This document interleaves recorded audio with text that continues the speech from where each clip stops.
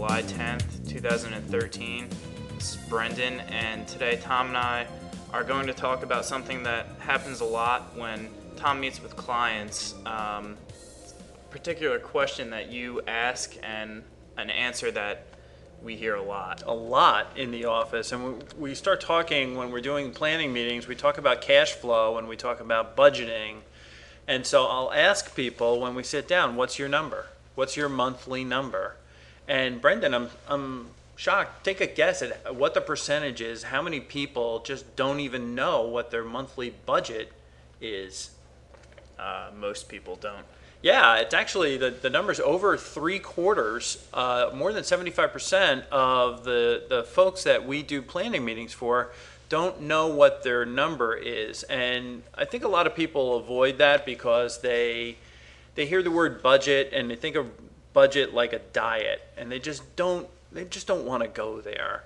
It's a number that they think is going to be limiting. But what we're really trying to get to is, what's your monthly number? Meaning, what do you spend on a monthly basis to live your life, to have money in your pocket, to go out to dinner like you normally do? I'm not talking about cutting anything back. We just need to know what the number is as a starting point, and then we can go from there. So the main response that we get is, I have no idea, which is a problem, a big problem in and of itself. What compounds it is that the next thing that we hear in these planning meetings is, I want to start putting money away for college for my son or daughter, or I want to start putting money away for retirement, or I want to put money away for a down payment on a house.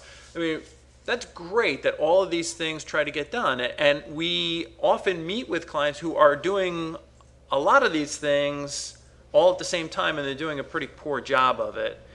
I think the biggest issue is, there's a lot of other things that are involved. They're paying student loans, or they've got car payments, or they've got credit card debt, or they're paying rent and they're trying to save for a down payment, or they've got a big mortgage that they're sitting on. It's really hard to juggle all these things and save money at the same time. So it's a big problem. We wind up talking a lot about these in meetings, and they become more consulting and coaching meetings more than practical yellow pad and numbers.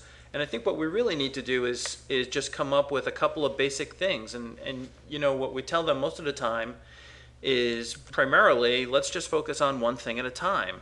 So the most important thing, and Brendan, we've talked about this in previous podcasts, creating an emergency fund. Yeah, you have to have one. You've got to have that, and a lot of times we stress to our clients that you've got to have a minimum of 3 months of your monthly expenses. So you got to know your number. You got to know what your budget is each month. Some folks feel more comfortable with 6 months expenses, some even with a year. That's fine. Whatever your number is, we're not going to change that for you, but you've got to have a minimum of 3 months of living expenses on your socked away in the bank. That's not for investment. That's money that's just there in case of emergency. So this next step, once you've got that, is to really focus on reducing your debts outstanding, or at least, ideally we want to eliminate them, but you've got to make progress on reducing them. Only then, once you've got those kind of steps in place, can we really start talking about investing in a meaningful way. Whether it's $100 a month or $1,000 a month or whatever the number is, you've got to do the first 2 steps before we can really get to the third. So we had a client that came in recently with a lot of aspirations, what they wanted to do in terms of putting money away for retirement and for college, and they wanted to just do everything, but they were sitting on $22,000 in credit card debt. This couple brought in close to $150,000 a year combined income.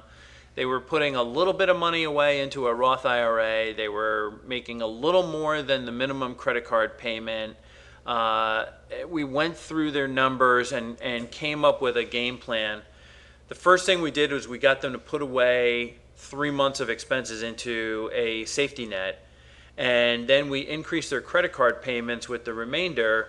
After 6 months, they had so much socked away in the bank that they were able to send a check to the credit card company and be finished with that credit card debt.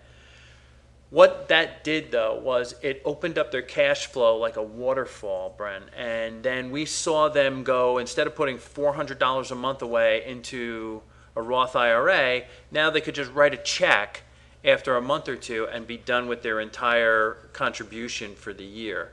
So I think it's really important to focus on doing things in the proper order. Get that safety net going, and then work on reducing that debt.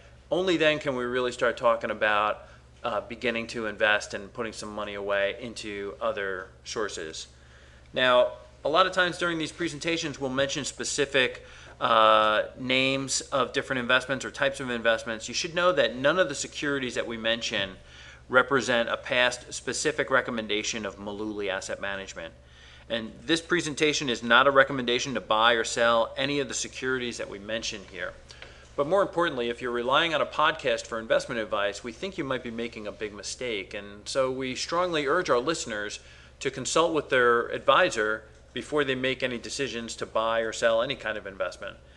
Now, if you don't have an investment advisor, we'd be happy to help you out. You can call us at 732-223-9000, or you can find us on the web at mullooly.net. That's all we have for this week. Hopefully you understand now why you need to know your monthly number, and we'll be back next week with a new topic. Thanks for listening.